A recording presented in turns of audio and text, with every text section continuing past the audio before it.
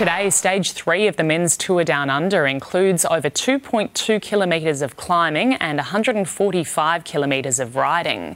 20-year-old rising star Isaac del Toro claimed a tight first-place victory in yesterday's stage 2 race from Norwood to Lobethal. Oh, he's done it right on the line. Last year was crazy, but this one, maybe I start really good. I don't know what happened. The Mexican became the second youngest stage winner in Tour Down Under history.